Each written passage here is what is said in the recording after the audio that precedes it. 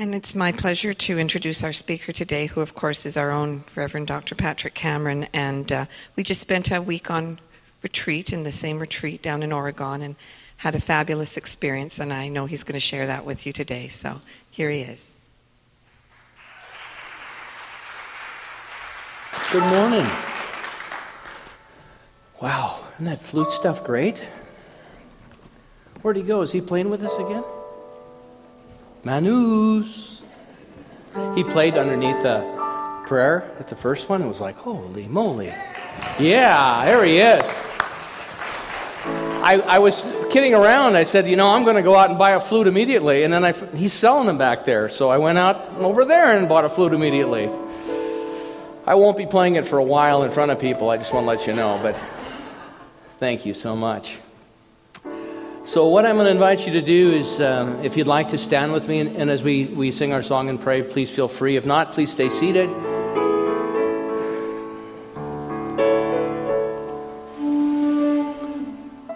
In this very room, there's quite enough love for all the world.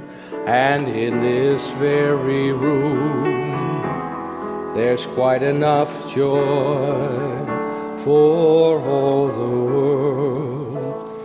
And there's quite enough love and quite enough power to walk through our every fear.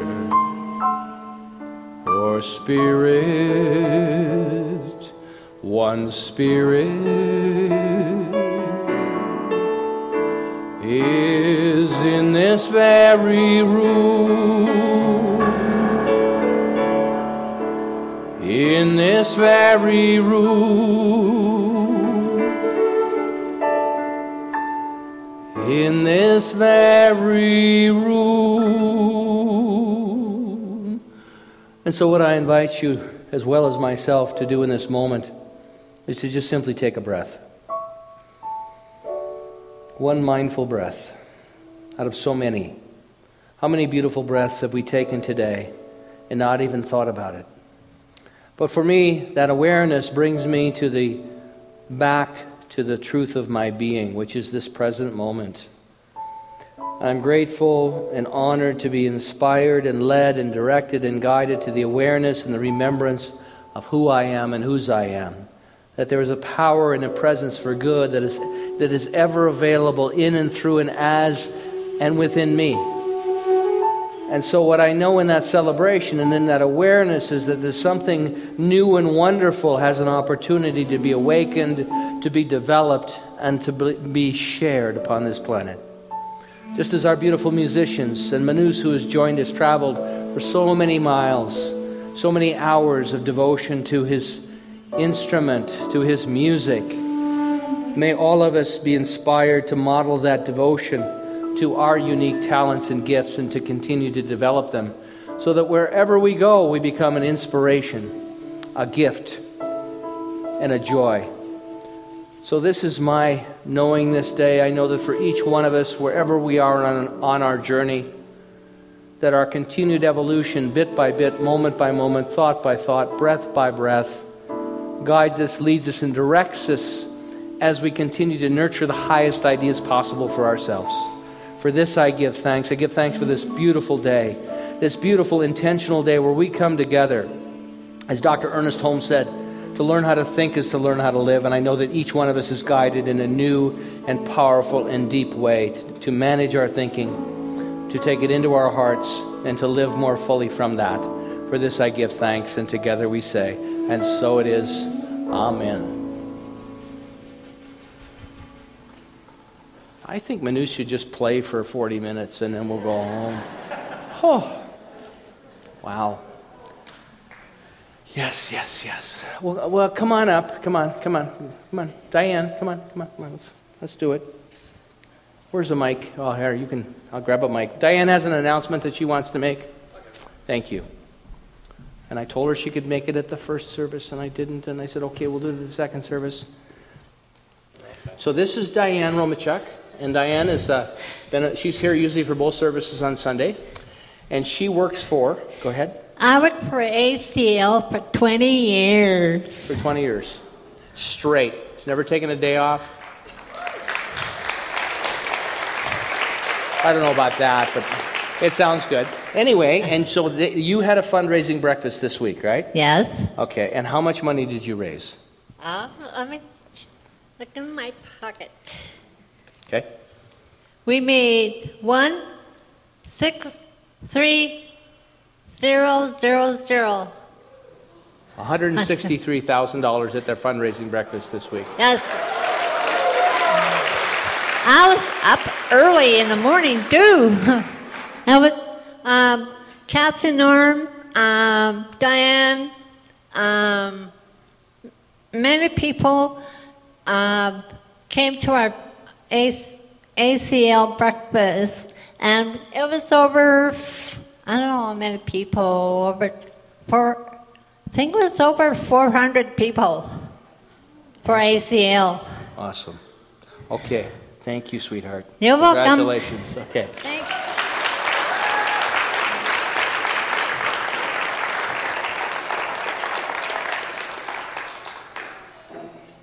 I think you should invite those 400 people here for a Sunday morning. We could team up. I'll cook the eggs. I am a heck of an egg cooker.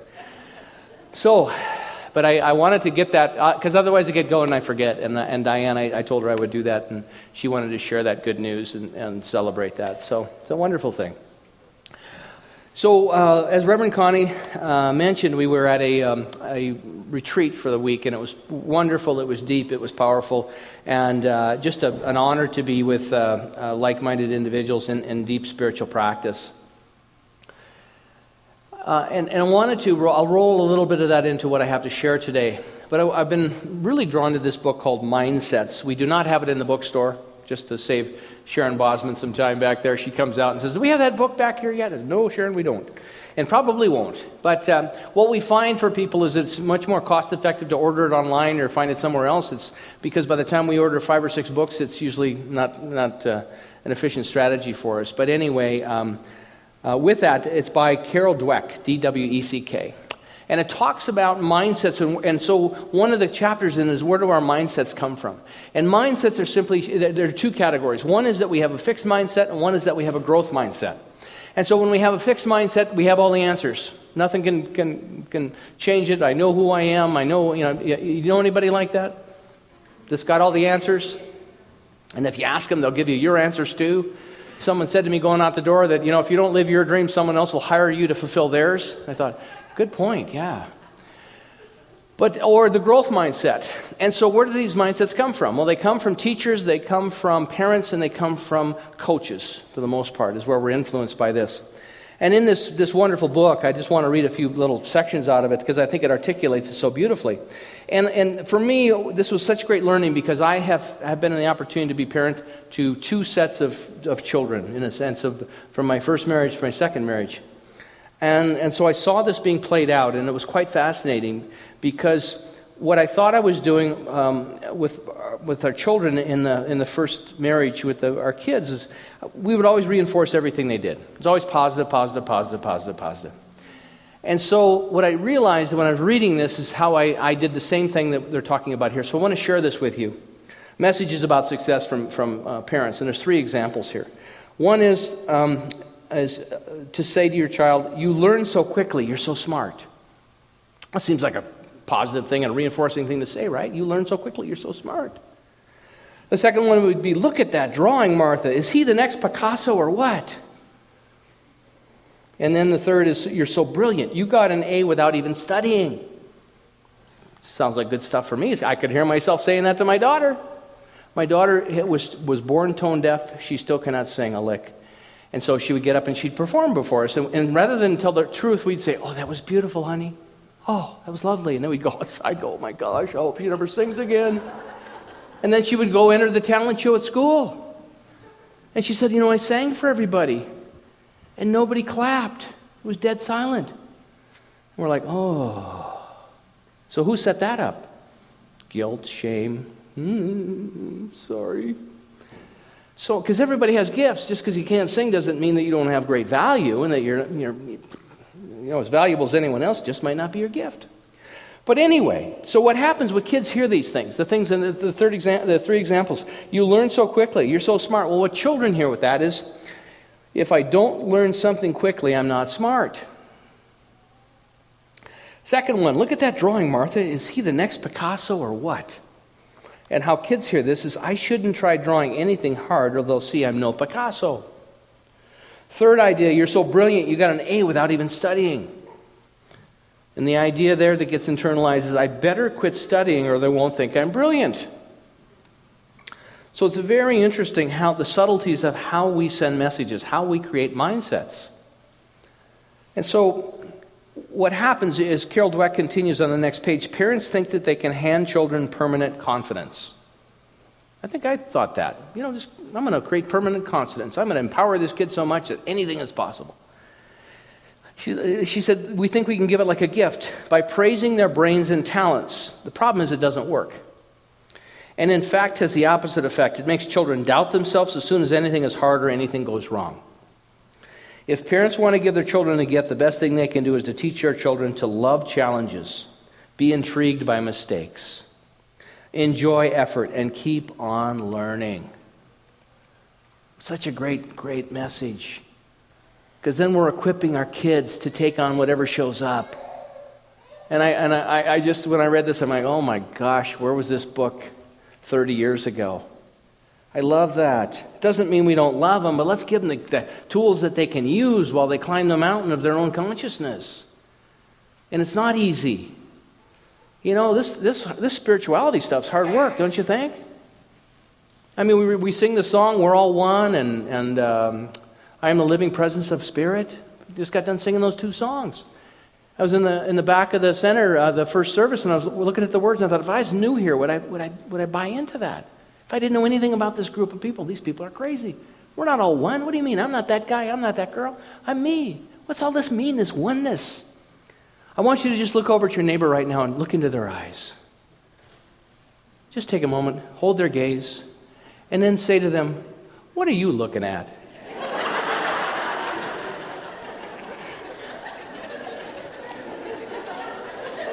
Huh?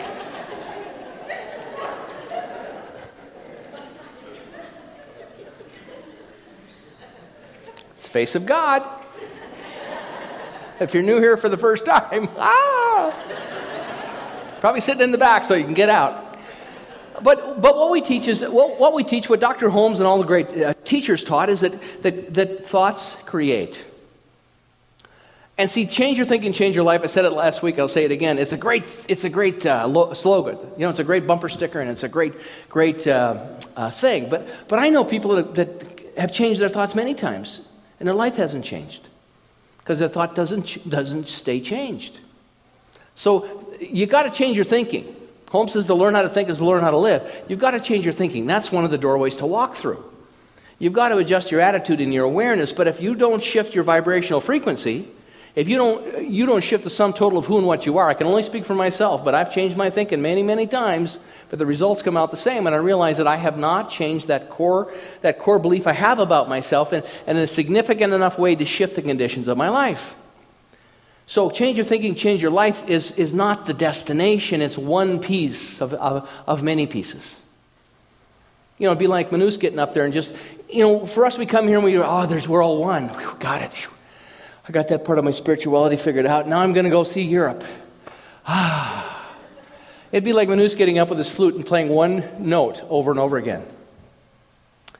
I mean, and I'm sure it would be a beautiful note. But what makes it art, what makes it lift us up is the combination and the spaces between the notes and the artistry and the life force that moves through him and all of the devotion that he's brought to his practice.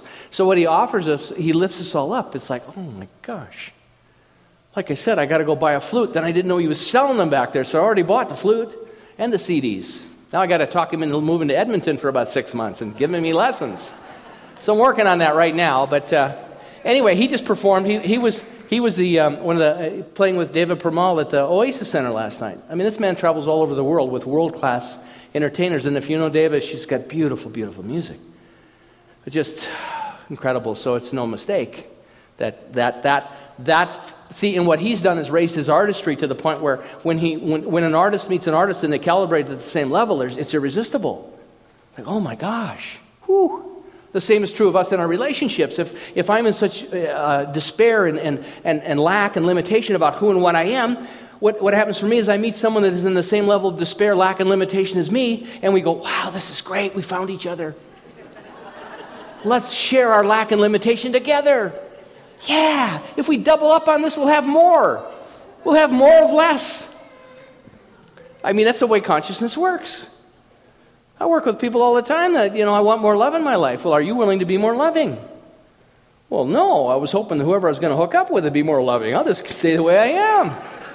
Okay, but I don't think it works that way. So the mindsets that we have, but see, it's possible for all of us. Holmes didn't say to learn how to think, to learn how to live, keep reinforcing the way you think all the time. Get better at thinking harder about the stuff you have now. It's about examine it. Look at it. Does it work for you? Is it creating the conditions in your life that are guiding you and moving you in the direction that you long to experience? I play with the guitar a bit, and I've gotten better and better over the years, but it's bit by bit, it's note by note, it's hand position by hand position. And it takes devotion and it takes discipline. So what the mindset is that we don't give our children permanent confidence like a gift by praising their brains and talents. But what we can do is say, man, you're taking on this project. Look what you're going to learn doing this. Look how this will stretch you and grow you. When you're up against an obstacle or you've been disappointed, it's not about quitting. It's about looking at how you can tap into those inherent gifts that you have and develop them and nurture them and move yourself forward. And it's such a beautiful, simple perspective. But then our language is one of love. She continues here, to love learning, to eventually learn and think for ourselves. See, the spiritual path, it would be great if there were one way. Go home, do this for 6 weeks, call me when you're done with that. Now you got 6 more weeks of doing this, and then call me back. Have a meditation practice in your life. Great. Have a prayer practice in your life. We teach affirmative prayer. It is a sacred ancient tradition. Mystics have been doing it for years. The first step is there's one life, God's life, my life now. That's a huge declaration. There are a lot of people on this planet that are not able to articulate nor own that. And it can create trembling for some people, but it's the truth of our being. So when we stand in that, it's not an egoic personality presence, it's the presence of love that we are. We plant ourselves on this earth and realize that God is present here and now. It becomes sacred. It lives deeply in us. My journey on my own journey, spiritual journey, has just been one of discarding and discarding and discarding and discarding so that I can stand more clearly in that and that presence can live more deeply in me. And it's not to tell you that you're doing anything wrong or that you have missed an opportunity. What it is that I think when we come together and we sing we are one and we are the living presence of Spirit, and then for us the doubt seeps in and go, I don't really feel like I'm one, and I really don't feel like I'm living at the living of Spirit, and this is a great idea, but I don't know if I can embody it and live from it. And that perspective of thinking reflects that fixed mindset, where the growth mindset is, this is possible for me.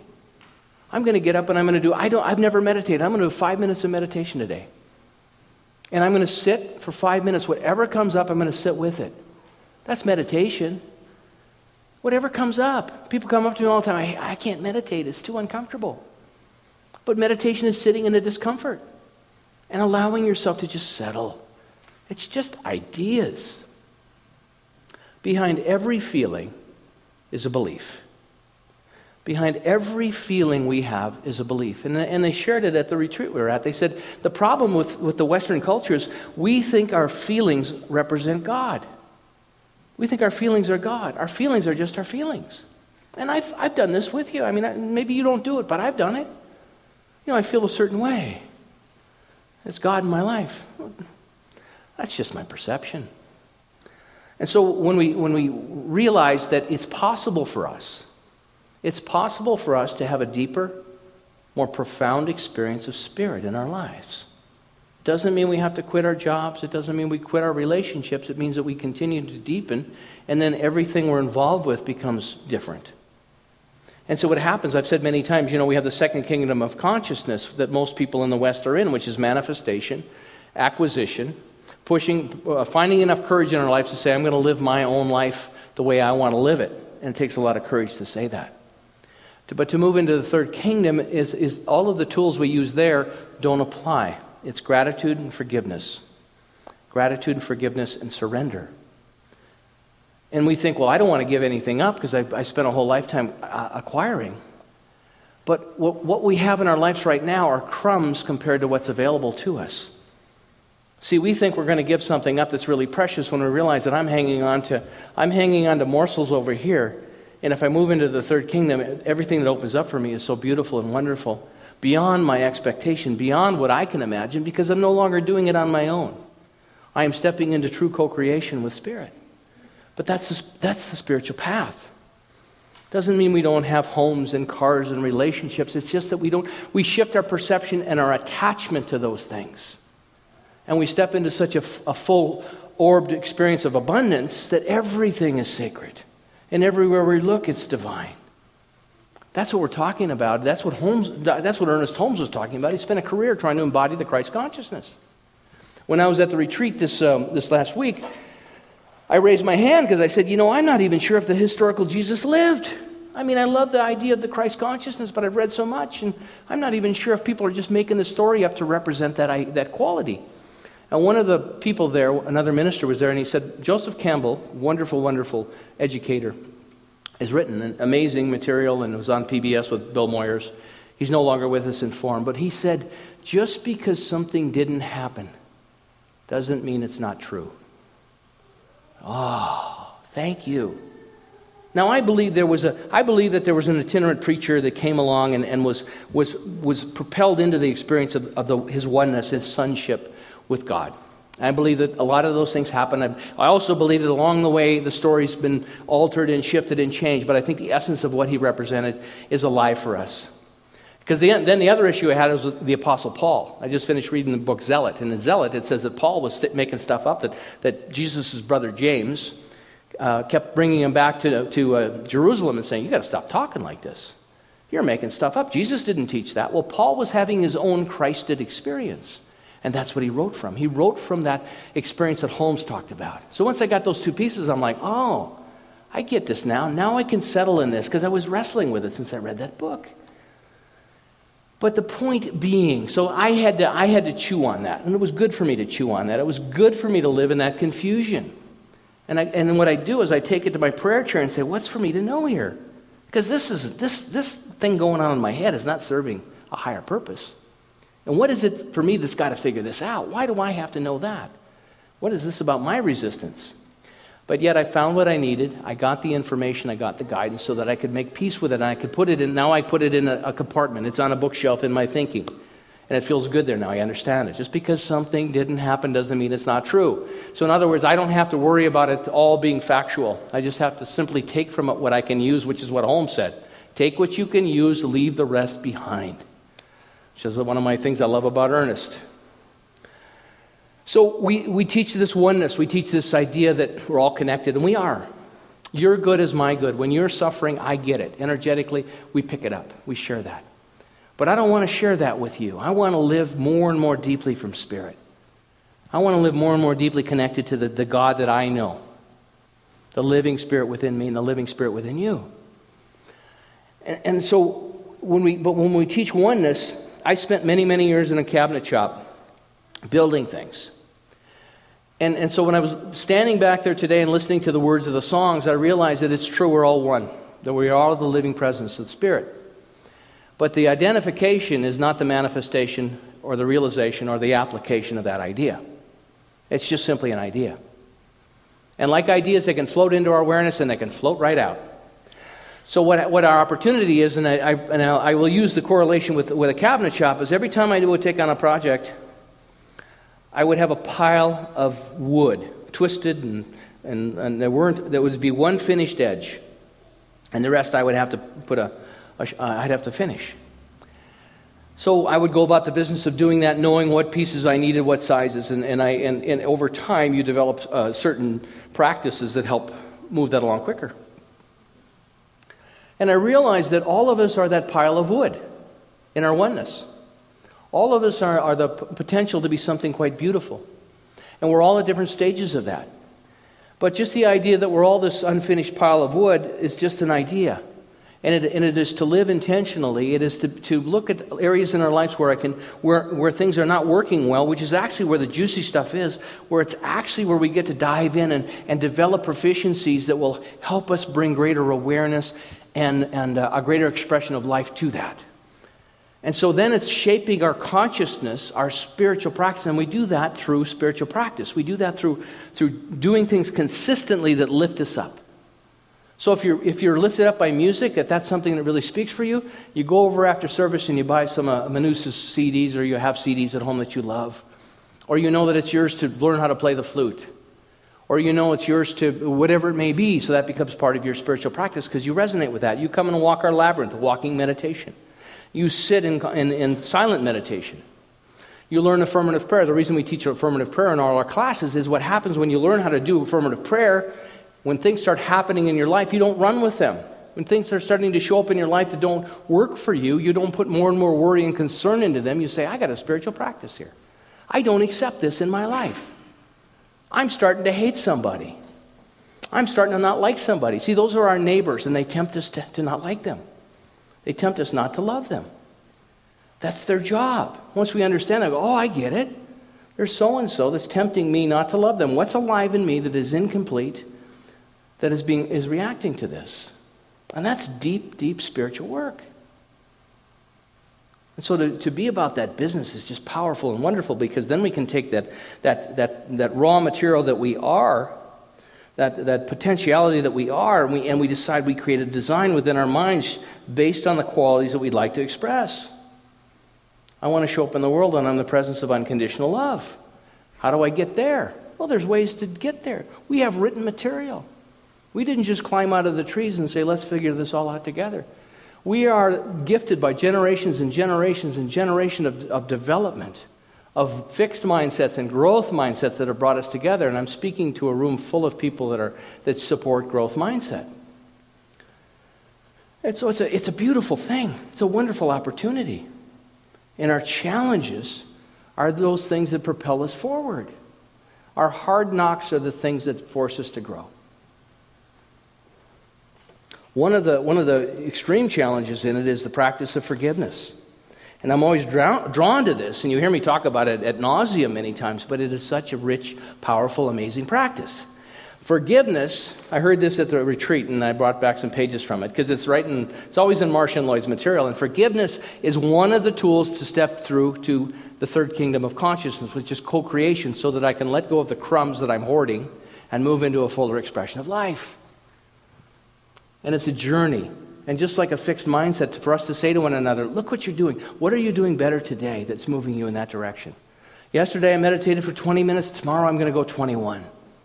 I'm going to do affirmative prayer in the morning and before I go to bed.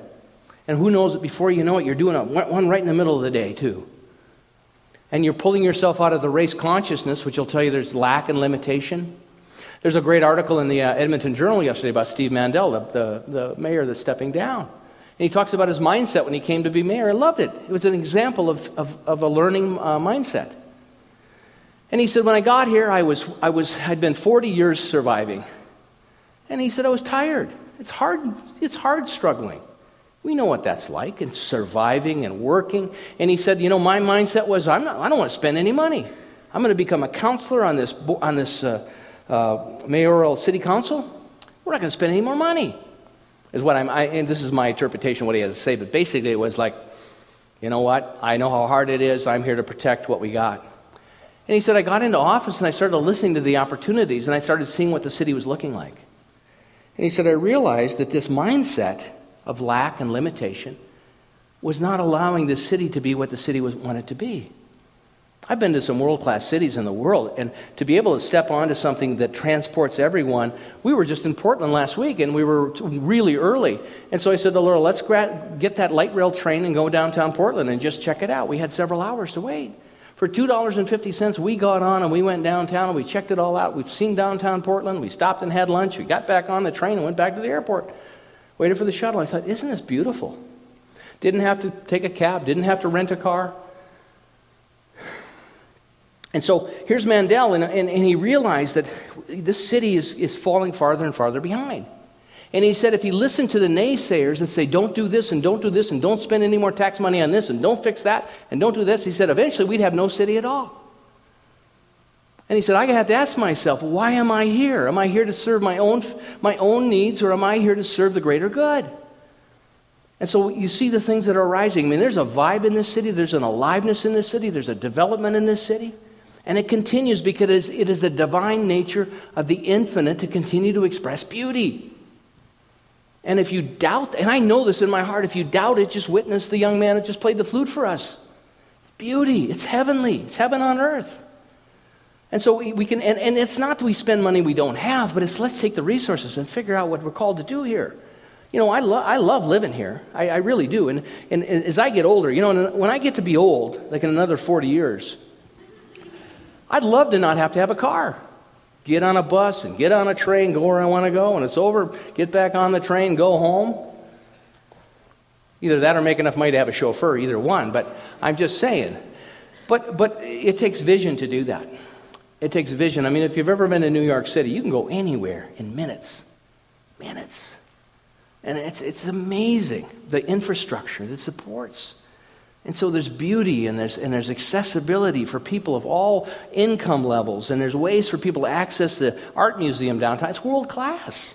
It's that building, the architecture, and what's housed in there. It's art to go and revel in the artwork. It's just amazing. We think it's not important. It's not a necessity. Let's go fix potholes. We can do both. You can fix a pothole and still have beautiful art. You really can. You can have a football team that goes 3-13 throughout the year and look forward to next year, right? Just saying. But here's Mandel telling his story, and I thought, it cracked him open. And so they started talking about the things. He said, I'm leaving behind after 9 years a legacy of things that I'm proud of. And he said, a lot of times I get confronted. I mean, that's a tough job. And people come up and they're angry and they're upset because you pay and I don't want this and I don't want this. And he said, well, what do you want? Because he says, you're always going to have people like that. And I think it's a reflection of our consciousness as well. We're always going to have that voice inside of our heads that, oh, why bother? It's never going to get any better. You keep saying the same prayer over and over again, it never changes. Well, the reason it doesn't change is because it's never made the journey from the head to the heart. We've gone as far as we're going to go in our heads. So in forgiveness, there's 3 stages of forgiveness. First stage of forgiveness is an apology. Somebody's done something to you and they got to apologize. Or you've done something and you know you need to apologize. And what it requires, that stage, it requires another person. Anybody ever done that? Anybody ever apologized or had somebody apologize to you? Okay, I'm the only one here. But anyway, it can happen at some point in time. Second one is transitional forgiveness. It requires my intention. And why it's different is we forgive not contingent upon the relationship. So I can in my own prayer chair, I can do my forgiveness work. Even though the other person may still say, well, I hate you. But it's not contingent upon that. It's called transitional forgiveness. But what it does, see, there's a sweetness in forgiveness. And what it does is when we move out of that dependency on one another for forgiveness to this awareness about it's my opportunity, I forgive not because I'm looking to validate the relationship. What I'm looking to do is open myself up in the peace and the love that brings me to, regardless of what's going on with the other person. And then the true forgiveness is called gratitude. True forgiveness is the graceful state of being that arises when we live in the perpetual expression of unconditional love. This expression will produce the quiet delight. I mean, when we listen to Manu's flute, the quiet delight of deep gratitude in our souls. Puts you right there. That's what we're experiencing. Furthermore, when unconditional love becomes our natural state of being, nothing will ever happen to us that would create a need for either traditional or transitional forms of forgiveness. In other words, when we are feeling deeply grateful, only good things happen. Because that's the filter we see things through. And then it becomes part of our DNA. And it's not only in our conscious minds, it's in our subconscious minds. It's at the level of the soul. That's what Holmes was talking about. Could you imagine being the Christ consciousness and people found out? Could you imagine what your driveway would look like, your neighborhood would look like? There's Verania. Verania is the Christ consciousness. Everybody finds out they're going to come over and they want to touch the hem of your cloak. I mean, think about that. I mean, that's sort of this idea around John of God going down there. It's a container of unconditional love. I've told people over and over again, it's just this amazing experience. But here's a group of people who have come together and done this devotional prayer work over and over and over again, which is the prayer of unconditional love. And so when you step into it, you're in the quantum field. It's no longer contingent upon place and personality. It's beyond that. And that's what, and that vibrational tone is what we create here as well. We just don't bask in it as long, but it's available here as well. So in this, there's 3 stages of this forgiveness stuff, the trinity of forgiveness. The first stage is called the persecution stage. So, and this causes us to suffer. So when we decide to go into forgiveness, it becomes an act of self-persecution because it is so uncomfortable. I'm not forgiving anybody, but because I forgive them, it just creates such pain for myself. It's the first stage. And as Lloyd and Marcia say in this material from the co-creation, if we are willing to persecute ourselves through the activity of forgiveness, we will not be persecuted by others in the world. But even more importantly, when we persecute ourselves for the sake of love, we will be blessed beyond measure.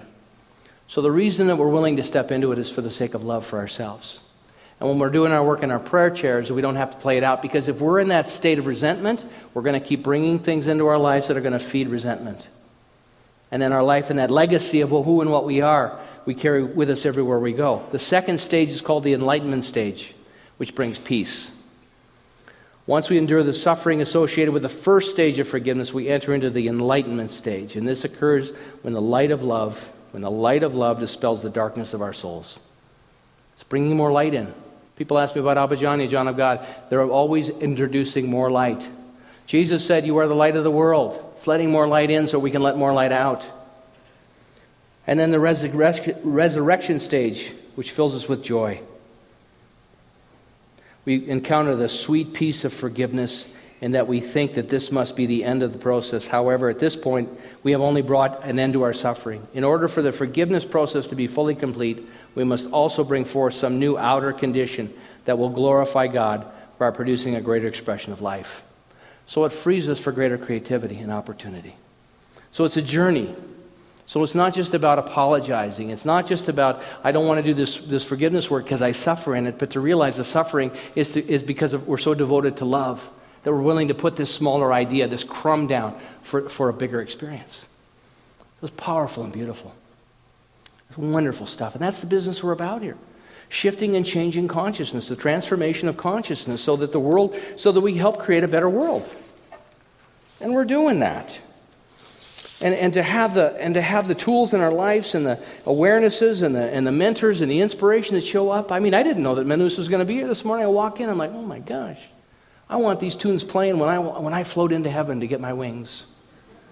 That'll be Manu. They'll probably have you on CD because you're quite a bit. What are you, 19 now? You said 18, you wrote the song. He's 19 years old now. Anyway, so I want to leave you with this. This is something I shared. I didn't share that at the first service, so don't tell those guys when you see them. But Laura actually inspired this, and it's so sweet, and I thought, I want to share this. And then would you come up and prepare to do your song? And I'll lead in with this. It's going to be a little guided meditation. It's a few minutes. And it comes from a talk I did a few months ago about the tea house in San Francisco. And I love their mission. It's to create peace through drinking tea.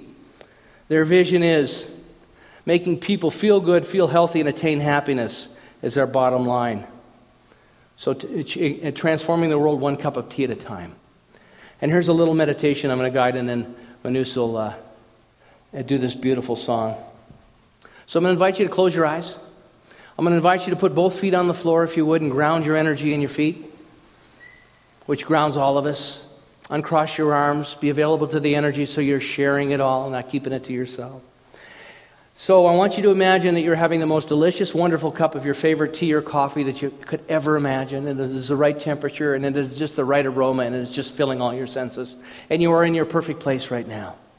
Let this delicious cup of tea take you away from everything,